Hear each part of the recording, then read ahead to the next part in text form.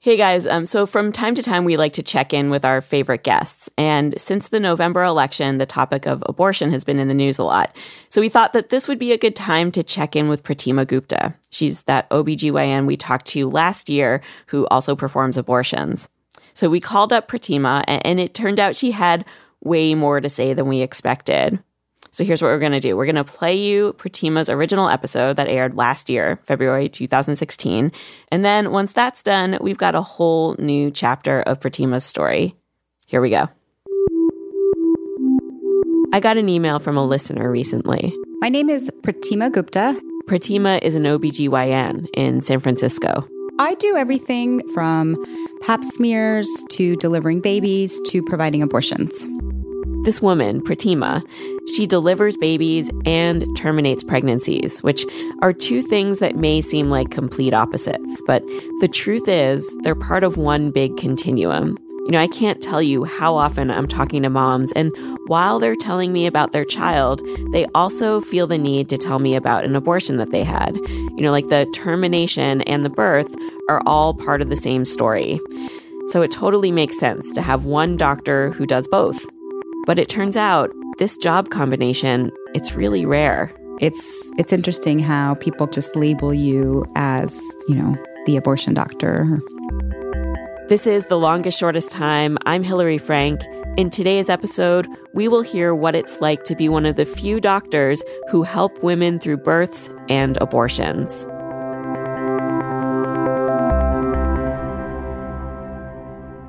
Pratima's father was an obstetrician. He worked long hours, of course, and if one of his patients went into labor, his schedule could turn on a dime. When Pratima was a kid, she'd be out with him at the mall or something, and his beeper would go off. He'd have to rush over to the hospital to deliver a baby with Pratima in tow. And, I was there in the hospital for hours on end, just doing circles on those swivel chairs, and the nurses would be doing, French braids on my hair, and I'd be eating graham crackers, and still to this day, I have trouble drinking juice boxes and eating graham crackers from those memories of that as a child.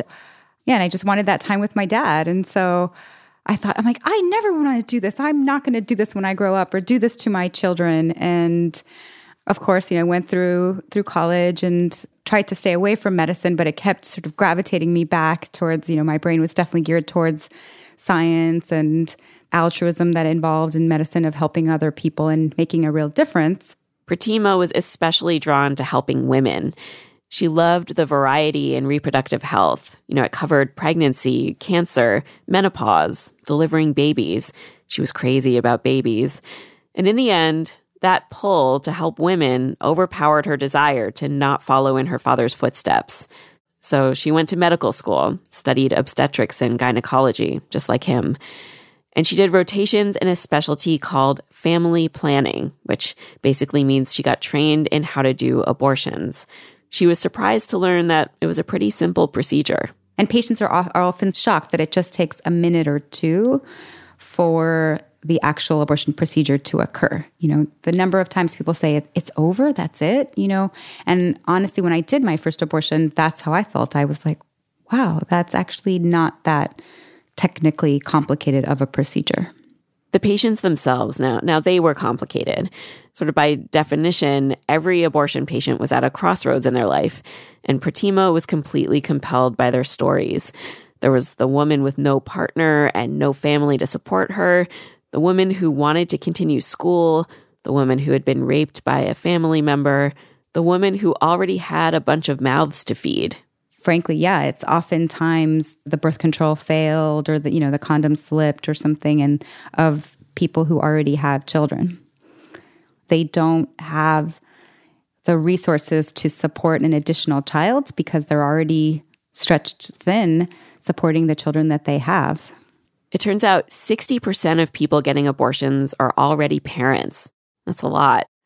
And that's why when Pratima interviewed for the job she has now at an OB practice, she argued that they should hire her because she felt the patients needed her desperately.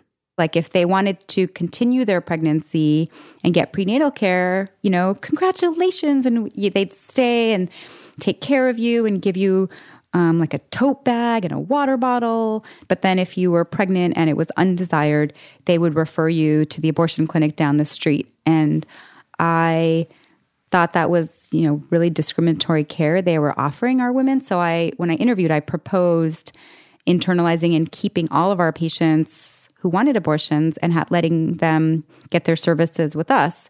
And my, personal goal around that was to sort of normalize abortion care, and that literally is how my day is that, patient number 1 could be a pap smear, patient number 2 could want birth control, patient number 3 could be an abortion, and patient number 4 could have menopause issues.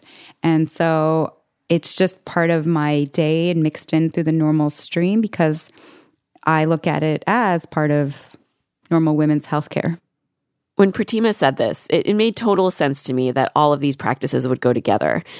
But then I looked up how many OBs offer abortions, and I could not believe what I found. It's just 14%. 14%! That is it. This is according to a 2011 study in the journal Obstetrics and Gynecology. And that same study said that 97% of OBs, so most of them, have had patients ask for an abortion. But it turns out that less than a quarter of OBs, so not very many of them, have had any formal training in abortion at all.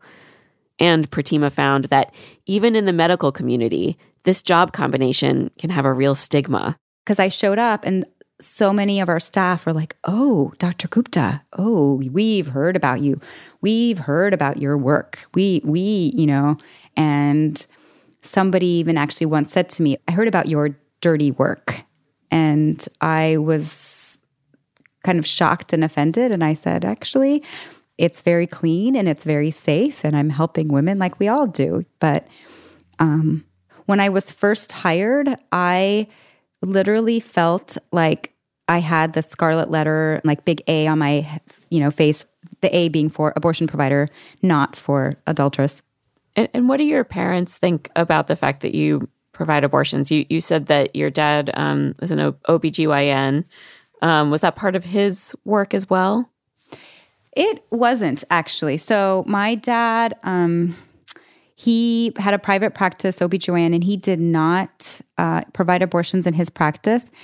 What is interesting when you ask about how my family felt about it. So I did after I completed my training in OBGYN, I did what's called a fellowship in family planning. And when my mom would talk to her friends about what I was doing, in classic parent style where they like to brag about their children, people hear family planning and they would think I was doing a infertility fellowship because it's sort of the more known, so she's, helping people get pregnant is what my mom's friends would ask. And my mom would sort of laugh and say, "Oh, no, actually the opposite." And I, would tell my mom, I said, "Mom, it's not quite the opposite, but it's more giving women the tools to decide when is the best time for them to become a parent." Pratima's making it sound easy here. Like you can just sit down and logically figure out when is the right time to become a parent. But of course, it's almost never like that. Coming up, Pratima finds this out for herself. Stay with us.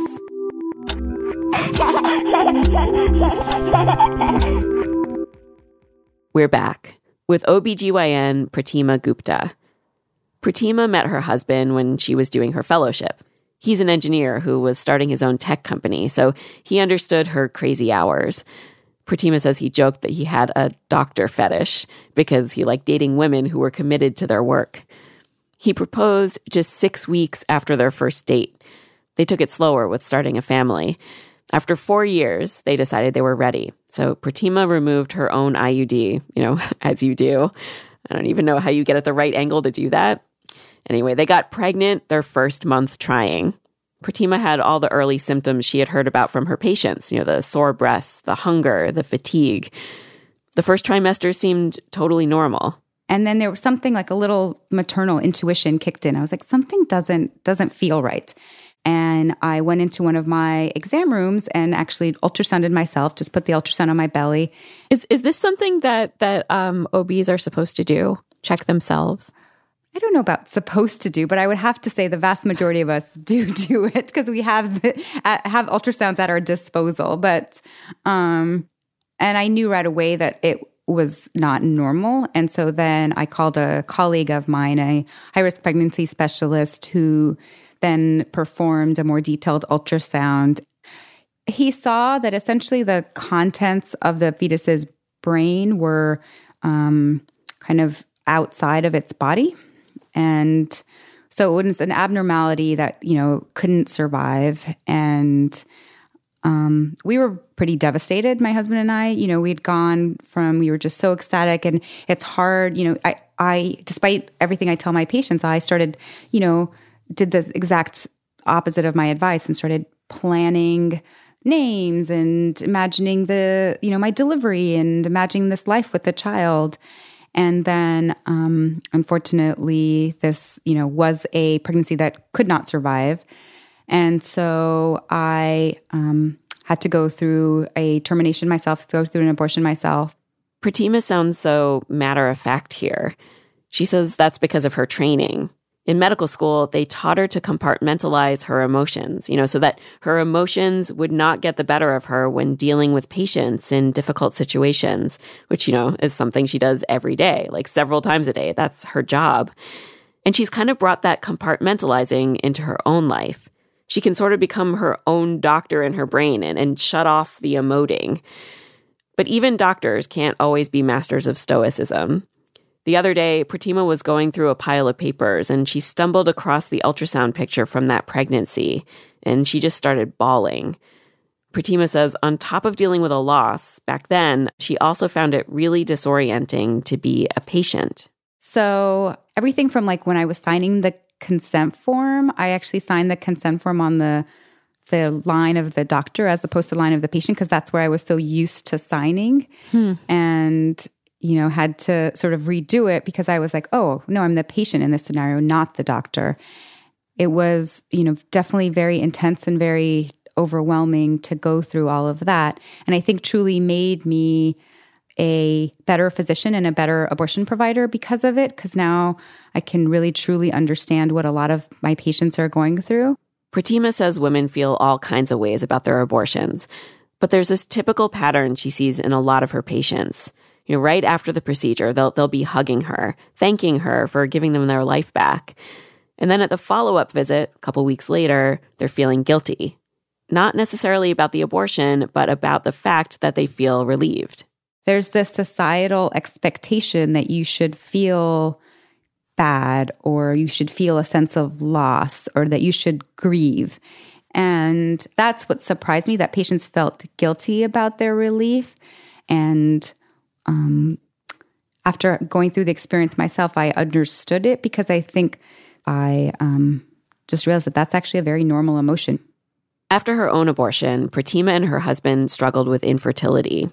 All the while, she was surrounded by pregnant ladies.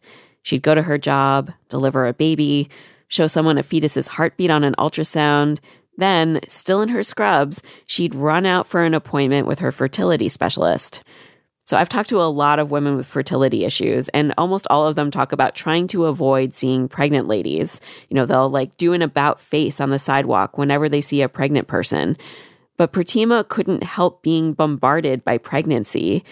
She says that sometimes, despite her training to compartmentalize, she'd start looking at pregnant patients and think, why can't that be me? To cope, she threw herself into exercise. She actually did a triathlon to her doctor's chagrin. After a year and a half, though, Pratima's fertility treatments worked. She was pregnant again. What was that like when patients would come in and see you with your pregnant belly?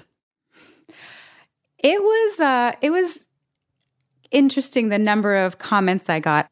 I was trying to hide it for a long time, wearing bigger scrubs and wearing my white coat really loose and buttoning it over my belly. Pratima didn't want her abortion patients to feel uncomfortable. But, I got to a point where I just couldn't hide it anymore, despite my best efforts. And one time I walked into a patient and her partner looks up at me and just said, "Dang, Dr. Gupta."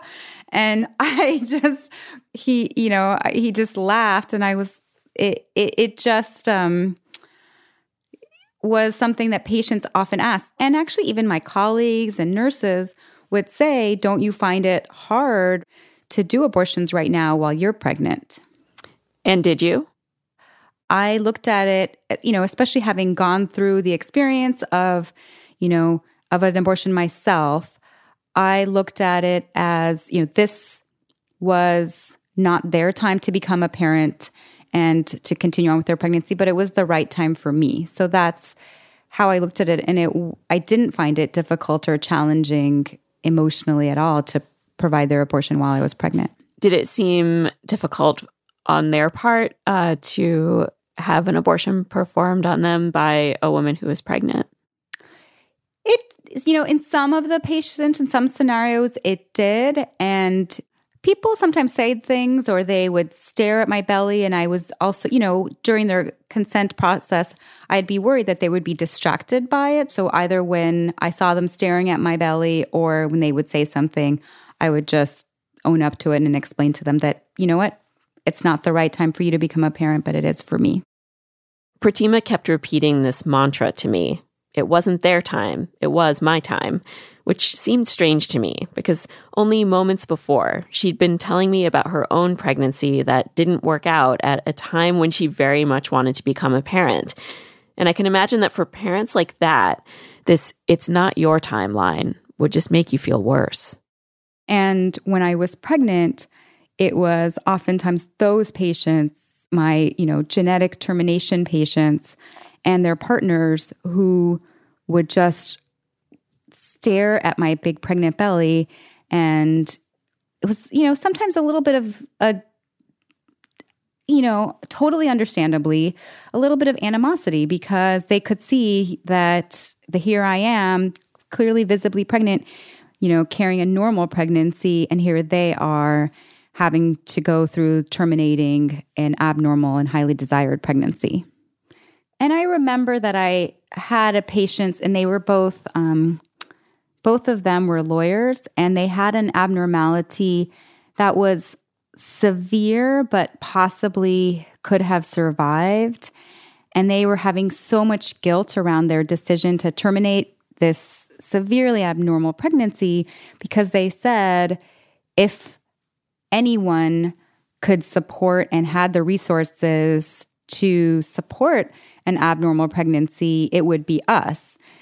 But they said, but we can't do this. We don't want to do this. And they were really almost apologetic. And they were a couple who I shared my personal story with too, to explain to them that, you don't need to apologize. You don't need to feel guilty about the decision that you're making because, it's okay. This is an abnormal pregnancy, and you are fortunate to live in a time and in a place where you can access a termination, and it's okay. Have you ever felt personally conflicted at all performing abortions?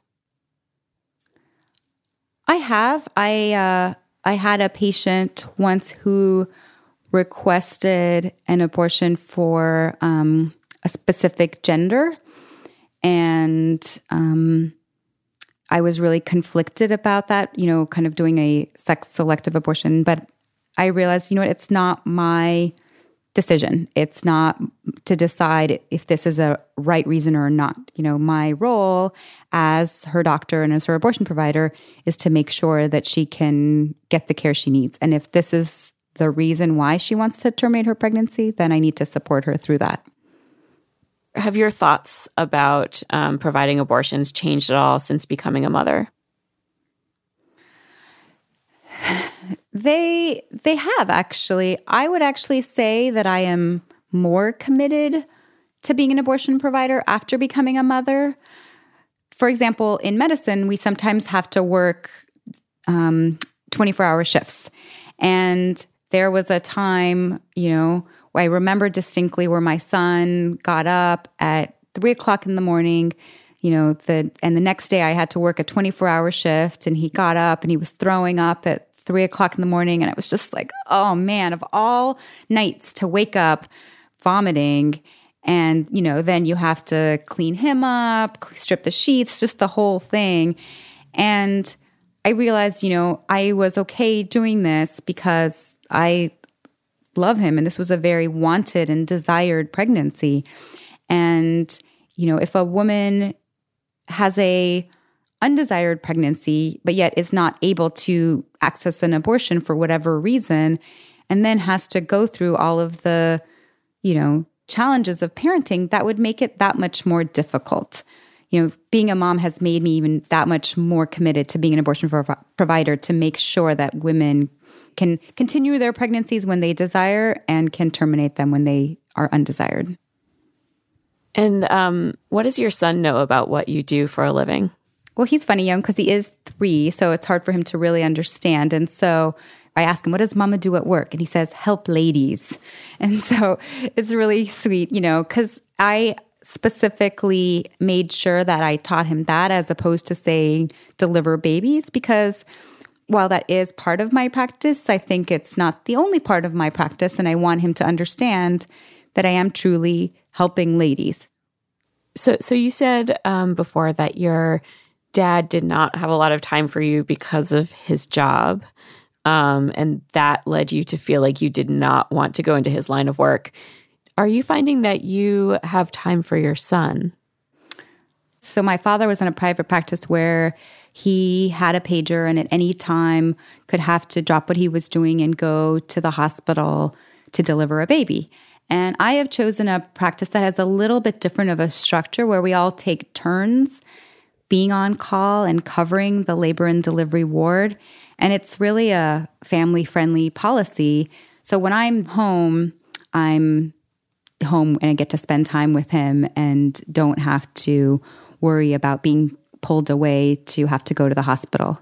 I wonder, do other parents in your community know what you do for a living? That's a great question. I am reticent to immediately reveal what I do to the parents of his friends.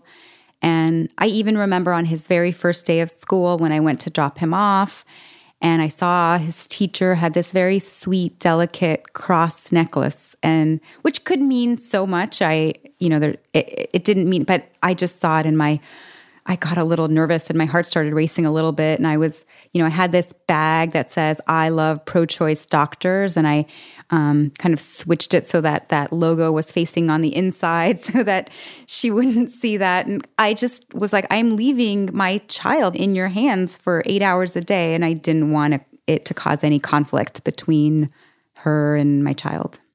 Pratima says she feels mostly pretty safe, living in a progressive place like San Francisco. But still, she's careful about certain things, like she kept her maiden name so her son would have a different last name from her, and she never puts their address on school directories. And, we have to take small precautions like registering our car in my husband's name and at his work address so that if anybody were to take a picture of my license plate as I'm driving away from our abortion clinic, as people tend to do, they wouldn't necessarily know what our home address is. It sounds so scary to me. I agree. I'm definitely am not scared, but I just have to take precautions. Like when somebody rings the doorbell, like the poor Greenpeace volunteer who was trying to get my signature on a petition, I just talked to her through the window because I was home alone with my son and I was not going to open the door because I didn't know who this individual was. There's a lot about being an abortion provider that is not rewarding. You have to fear for your safety, your family's safety. And even when you feel like you're really helping women in need, it all goes down in private. Most of the time, it's completely secret. When Pratima sees her patients out in the world, she can't even acknowledge them for confidentiality reasons. But then even if they do acknowledge her, it can be awkward. Once Pratima was out with her family at a cafe and their server spontaneously hugged her. She was a former patient. Pratima couldn't explain to her son what was going on. Still, when Pratima's in that room with her patients, it can be super intimate. And she sees this moment of termination as just one point in the long line of their gynecological care. Today, maybe it's an abortion. Next, they'll work together on birth control. In a few years, maybe she'll remove an ovarian cyst. And who knows? somewhere along the way, there could be another pregnancy. And I make my patients promise. I say, when you have your next healthy pregnancy, please let me know, send me a card, send me a photo. And even a few patients have, when they have gotten pregnant again with healthy pregnancies, have then chosen to switch from their doctor to me as their doctor to provide their prenatal care in their subsequent healthy pregnancy. Oh, wow. What is that like for you to deliver a child from the same woman who you've provided an abortion for? It is so wonderful and helps me. It just makes you realize this is exactly why I do this job, and it all makes sense, is to help women through their challenging times and through the joyful and exciting times. And there's, one woman who her children are, I think, like 8 and 6 now, and she still sends me Christmas cards because of what we went through together, having gone through me terminating her abnormal pregnancy and then going through the pregnancy of her healthy 6-year-old too. Okay, so that is the end of our original story from 2016. And a lot has happened in the year since we talked to Pratima. That's next. Don't go away.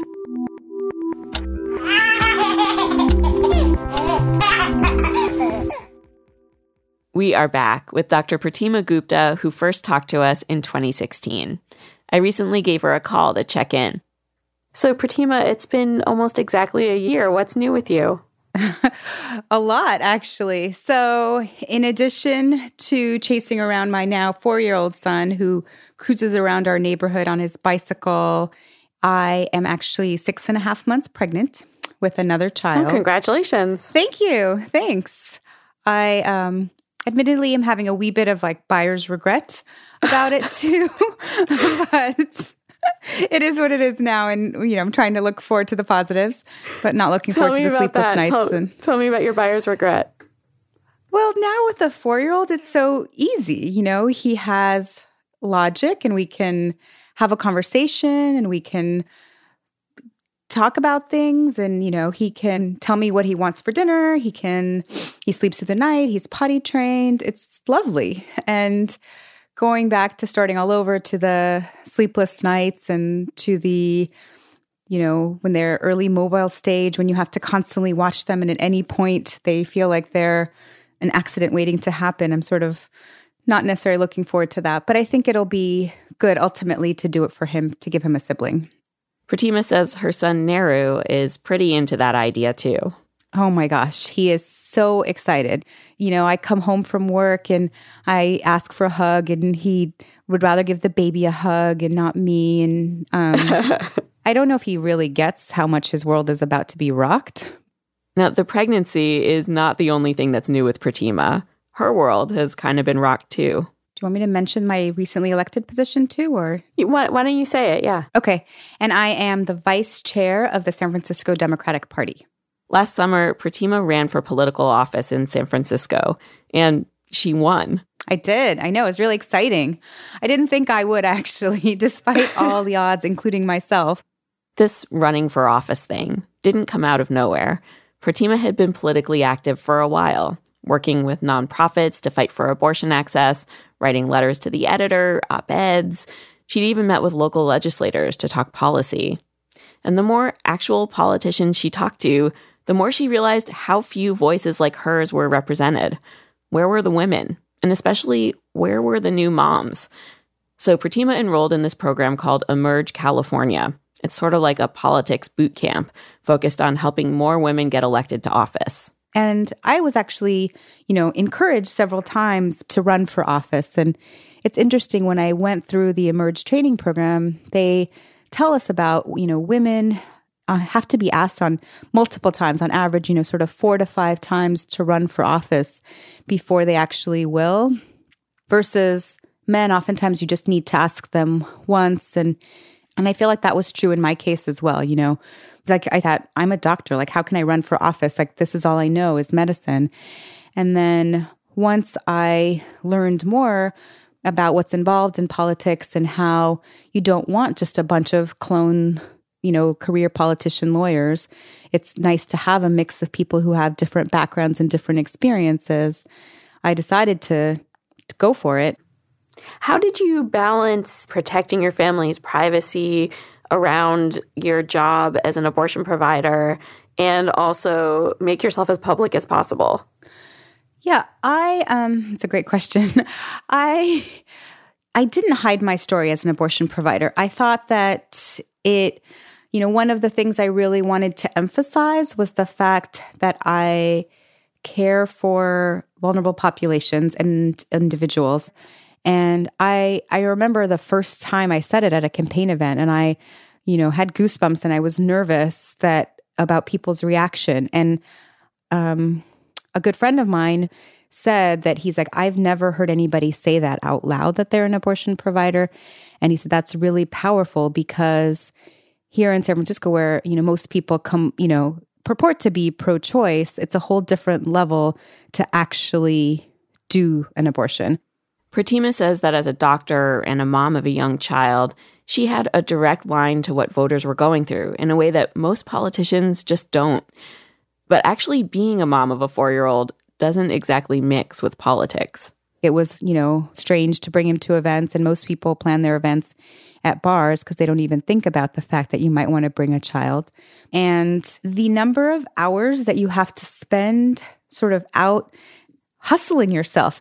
I was up at early mornings at various transit stops and evenings during the commute rush hour, handing out flyers. It was a lot of time away from my family, which was difficult. The world, it's not really geared towards mothers of young children. Sometimes Pratima would bring Nehru to campaign events so she could spend more time with him.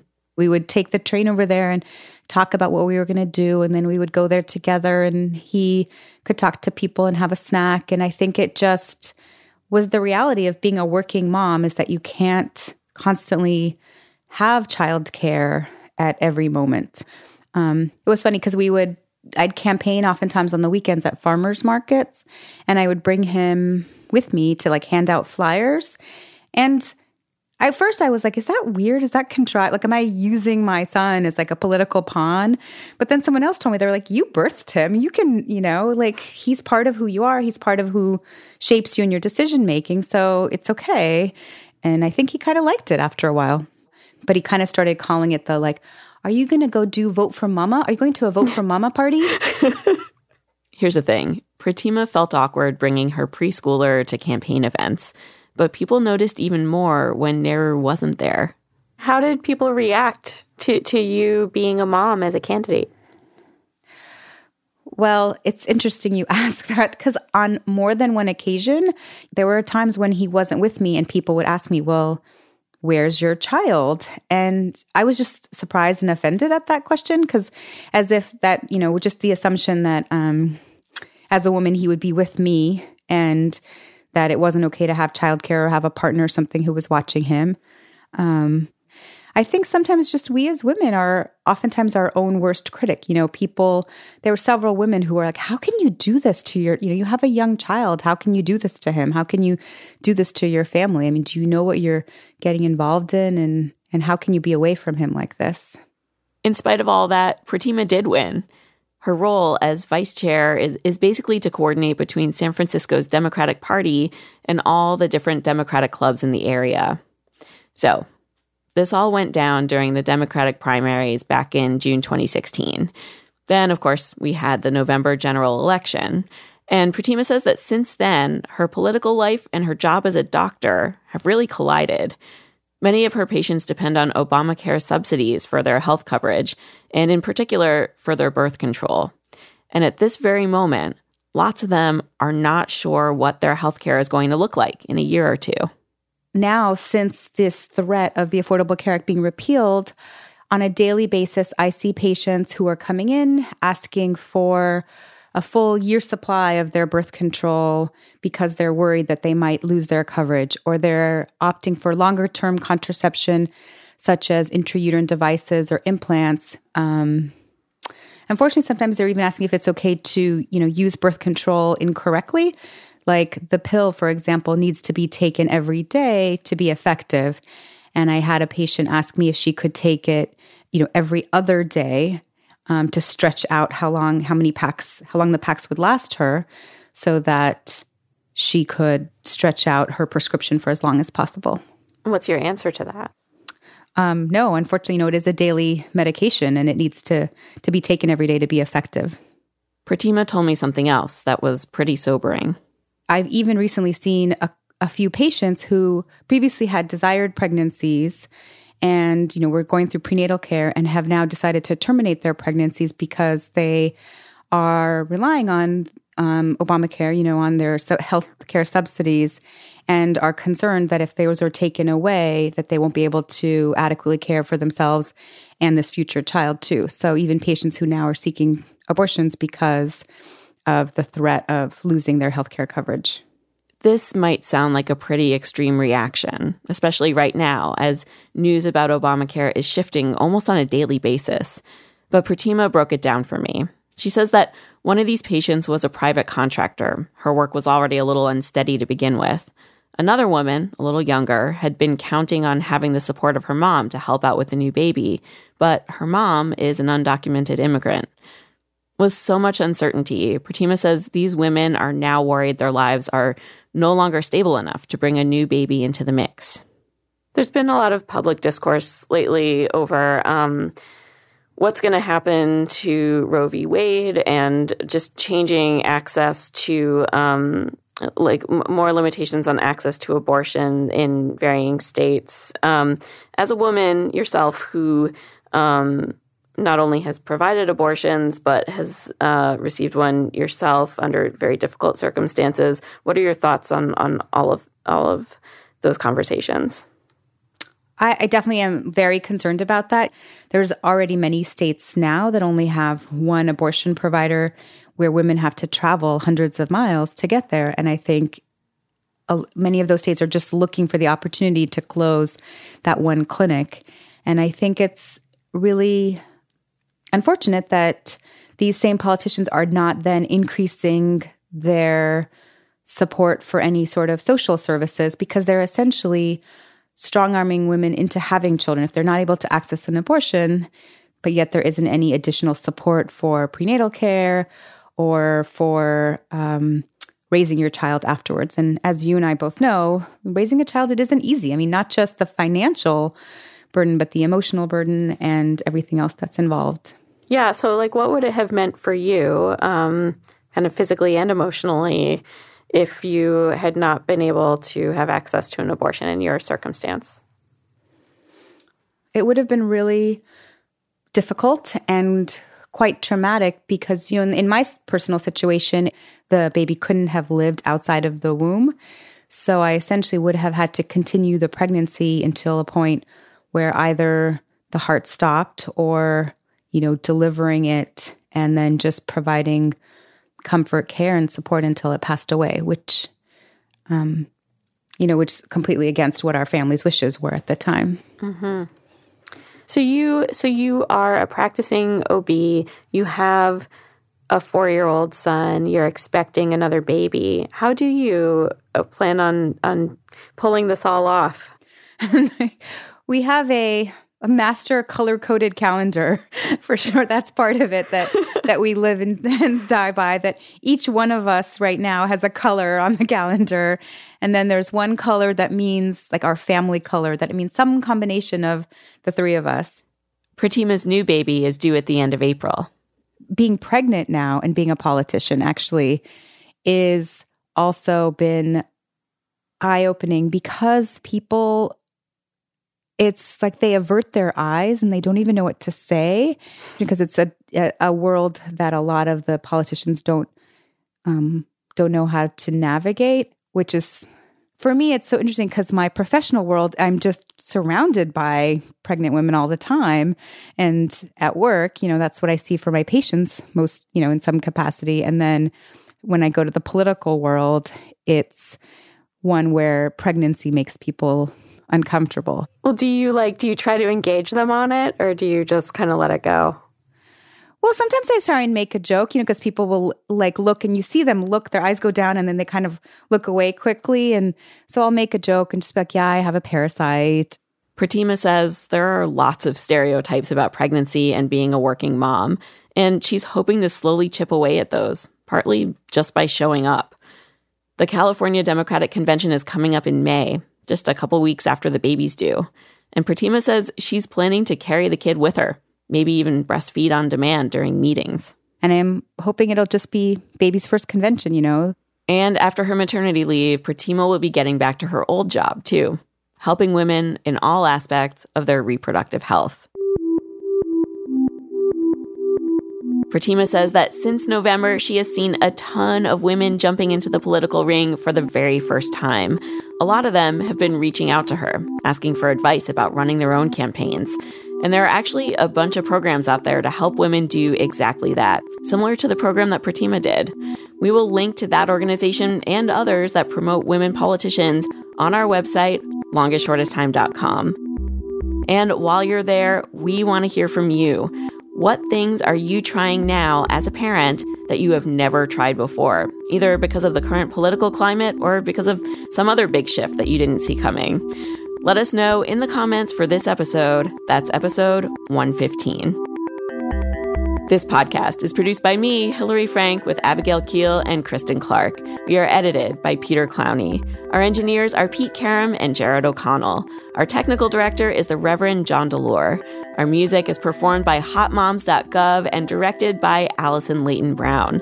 We get editorial support from Anne-Marie Baldonado, Antonia Akatunde, and Rekha Murthy. Special thanks this week to Brianna Breen. Next week, we're taking on your questions about how to talk to your kids about race, and we're starting right at square one. She stops me and she says, "Well, yeah, Mom, but what does black mean?" And so that really stumped me. These are tough questions, people, and we brought in an expert to help out.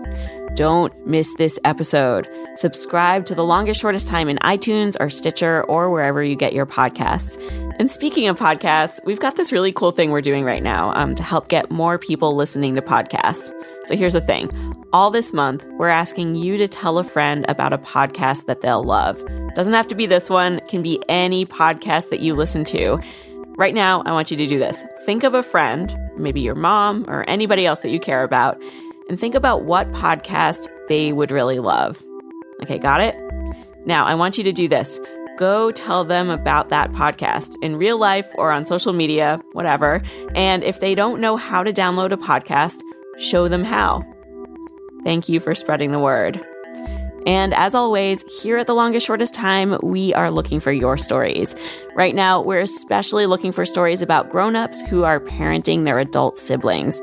Maybe that's you. Go to longestshortesttime.com and submit your story.